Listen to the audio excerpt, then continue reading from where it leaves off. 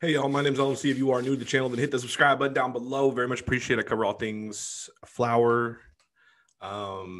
related. I'm trying to not get it demonetized here. But yeah, if you guys are new to the channel, hit the subscribe button, hit the notification bell, all that good stuff. I had my buddy, the working class investor, send me. He said you need to watch this, and everything he sends me, is usually fire. So we're gonna do a review of this. We're gonna walk through it. We're gonna walk through part of it. But this is from Vice. They've done a lot of good stuff recently on different aspects of drugs and the war on drugs and how media covered drugs, how media has covered drugs. And this is the specific thing that they're going to be talking about in this one. But we're going to go over this. This came out on January 26, 2021.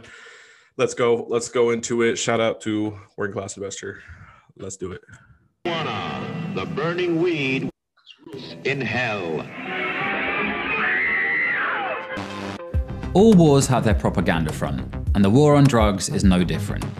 Throughout its 100-year history, large sections of the media have acted more as campaigners for the drug. Yeah, so absolutely. I mean, this is one major aspect of really how did this public perception of cannabis, flower or weed, really get this perception of reefer madness. Obviously a massive marketing campaign of a lot of fake news, honestly.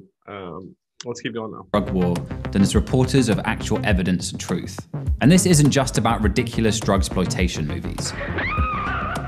America's public enemy number one is drug abuse. When Richard Nixon first declared his war on drugs in 1970, he explicitly asked American news networks to warn our youth constantly against the dangers of drugs. When Reagan wanted to ramp up the drug war in the 80s, he claimed that the newsrooms of our media centers have a special opportunity to send alarm signals across the nation.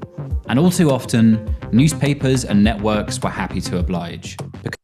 And, I think, to add on to this really is we see now, especially with, the explosion of social media, with the explosion of, with the explosion of, everyone having, it's not just 5 news stations that people listen to now, like it was back in the day. That's why they could lie to us. That's why they could perpetually lie to us and push all this narrative that's completely fake. Or just basically lying, pushing, now that we have so many different access to news, we're seeing not only a lot more alternatives to, the traditional news, but we're also seeing a proliferation of attention grabbing headlines, like clickbait headlines, like the term clickbait, that came with the rise of the internet. And so while we do have more education and we do have a lot of media fighting against it, like this media specifically we're watching right now, fighting against this propaganda, we also do have this temptation of highlighting how do we scare the shit out of people, because that's really at the end of the day how we're going to get more clicks. Okay, so, like I said, so there's pros and cons to both having this new era of the internet, this new era of anybody can really put out news or put their opinion out, their analysis out on certain happenings in the world. But the good thing is though, is that people are getting more and more educated regardless. And so people are getting more media trained in general and are understanding, okay, this is propaganda, this is lies. And there's a lot more people that will call out those lies. Right. But on the other hand though, the sensationalism, the, scaring the shit out of people, that is still it's a huge element in today's news media environment. Like I said, though, the good thing is that has been countered by people getting more educated on this. But let's keep going, though. Because scare stories around drugs generate newspaper sales and drive online traffic. The media has a drug problem, and we need to stage an intervention.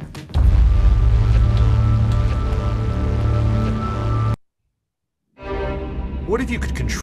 And by the way, I got to say, shout out to Vice. They have done a great job on this, highlighting the war on drugs and how, it's been a complete waste of time, money, energy, all that. Most teenagers start off with marijuana. Then they decide to see if heroin has any kick. It does. By the way, too, this is my first time watching through this, or watching through this together. Let me know what you guys think down below in the comments. One of the great myths of the war on drugs is the idea that cannabis acts as a gateway drug. These claims have been parroted by media outlets for decades. That something in weed makes people more likely to try potentially dangerous addictive drugs like cocaine or heroin. This idea has been kicking about since the 1930s, but was really popularized in the 70s by people like Robert DuPont, Richard Nixon's drug czar, who declared that marijuana was actually the most dangerous drug threatening America. Tonight, And it's absolute bullshit, right? Okay, let's go over this. Those are going to be interesting. They're going to go into 2019.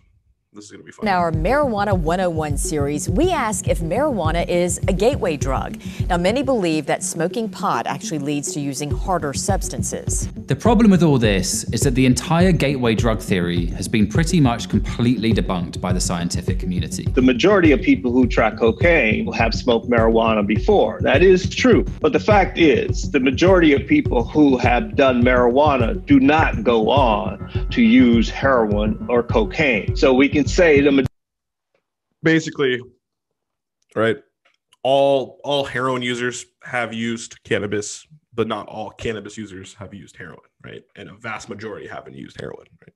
Majority of people who have Bias was a rising star of college basketball. That crossover would probably never even occur, which means maybe the real gateway might just be the war on drugs itself. This is a great point that they're making. This is a great point. Okay. In 1986, Len Bias was a rising star of college basketball. If you haven't seen the 30 for 30 on this, highly recommend you do. He'll explain what this is. He'd just been signed to the NBA and went out with friends to celebrate. That night, he died of a heart attack. This caused a media frenzy, with the press blaming his death on a mysterious new drug apparently sweeping across America, called crack. Crack, which it's been pretty much proven at this point. Crack epidemic. I mean, if you guys want to know, the biggest arms dealer in the United States, the biggest drug dealer in the United States, in the world, the world, that's the US government.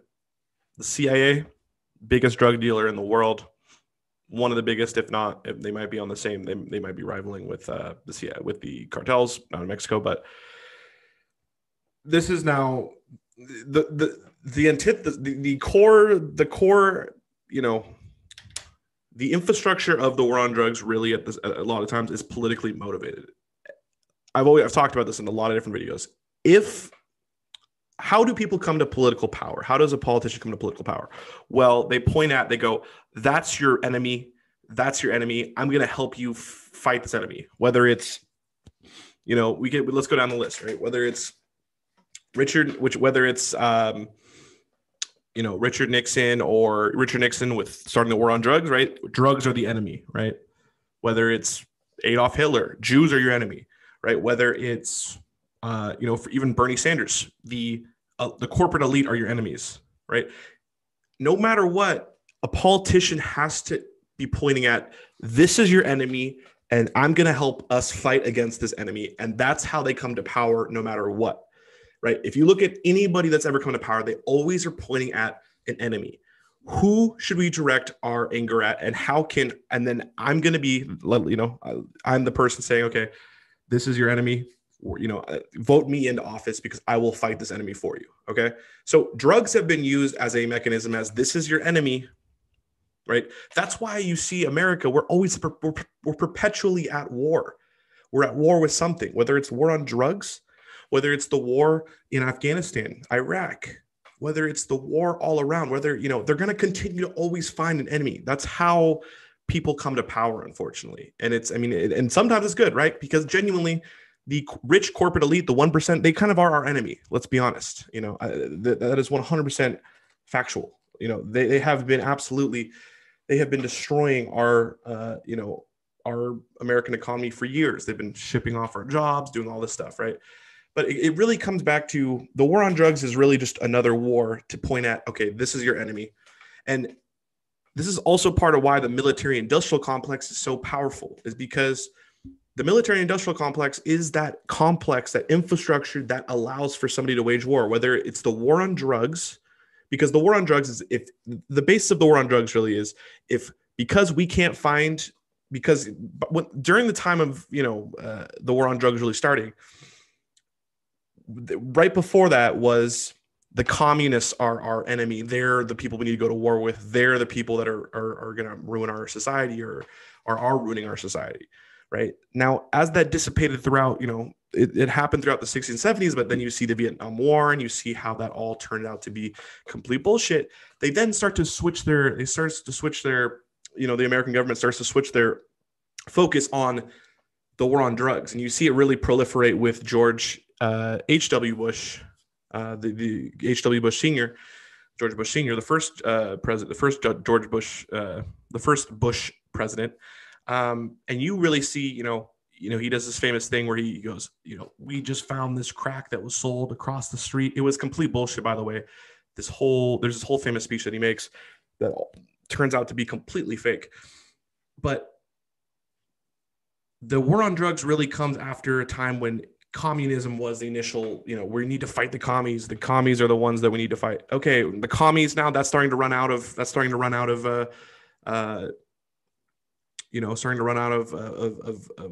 belief from the American people. People are starting to catch on. Okay, this is kind of bullshit. Now let's put the war on drugs. Okay, now what's the new one? The new one now, the new war is the war on terror. The war on terror, right? We have to be worried about the terrorists. That's why, there's always a war that has to be waged for people to come to power. Okay. Within months, major networks were dropping shows like 48 Hours on Crack Street, Cocaine Country, and The Doping of a Nation. Crack. Vials like this one are turning up empty and discarded in the streets, in the parks, in the schoolyards around the nation. Members of the police department are raiding a so-called crack house. And see, this is sensationalism. This is entertaining. There's a reason why the show Cops was around for years and years and years, and only till recently actually got taken off the airways, right? Because people realize, wow, this is really just proliferating the negative outcomes of the war on drugs, which has really been created by the government, right? We're going to come back. We'll see what drugs they find. Tell the camera. Okay, good.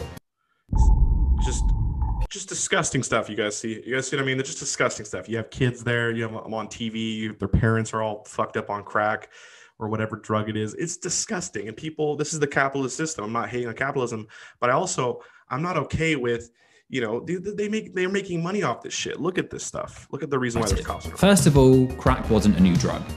It was just cocaine that you can smoke. And Bias hadn't actually smoked crack. He'd accidentally ingested several grams of powder cocaine in a drink.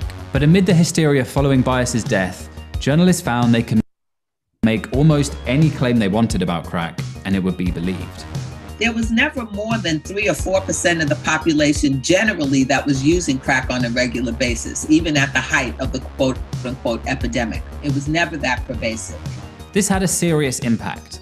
Riding the wave of panic around crack, within months, the Reagan administration had passed the Anti-Drug Abuse Act. Under these laws, possession of 5 grams of crack was treated as harshly as 500 grams of powder cocaine.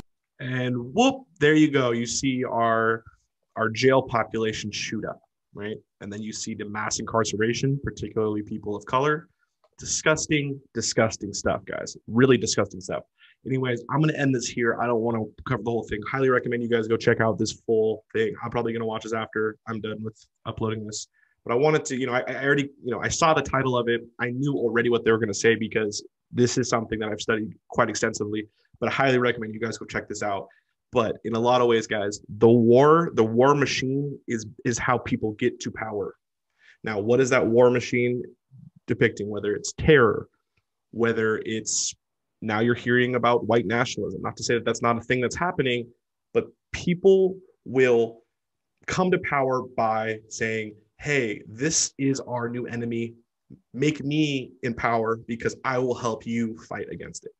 Okay, and there's the wrong things that are being war right now. Really, in a lot of ways, in the war that should be fought right now is the war against inequality, because that the 1% are getting richer and richer and richer.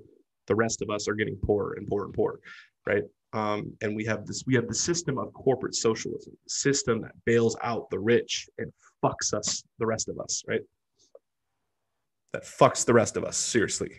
Disgusting stuff, guys. Really gross stuff. But hey, great job to Vice. They did a great job on this. I'm going to watch the rest of this. Highly recommend you do as well. Thank you, by the way, to the Working Class Investor. My name's LMC. Very much appreciate y'all. Hope everyone is staying safe and healthy, and I hope y'all have an amazing day. Peace.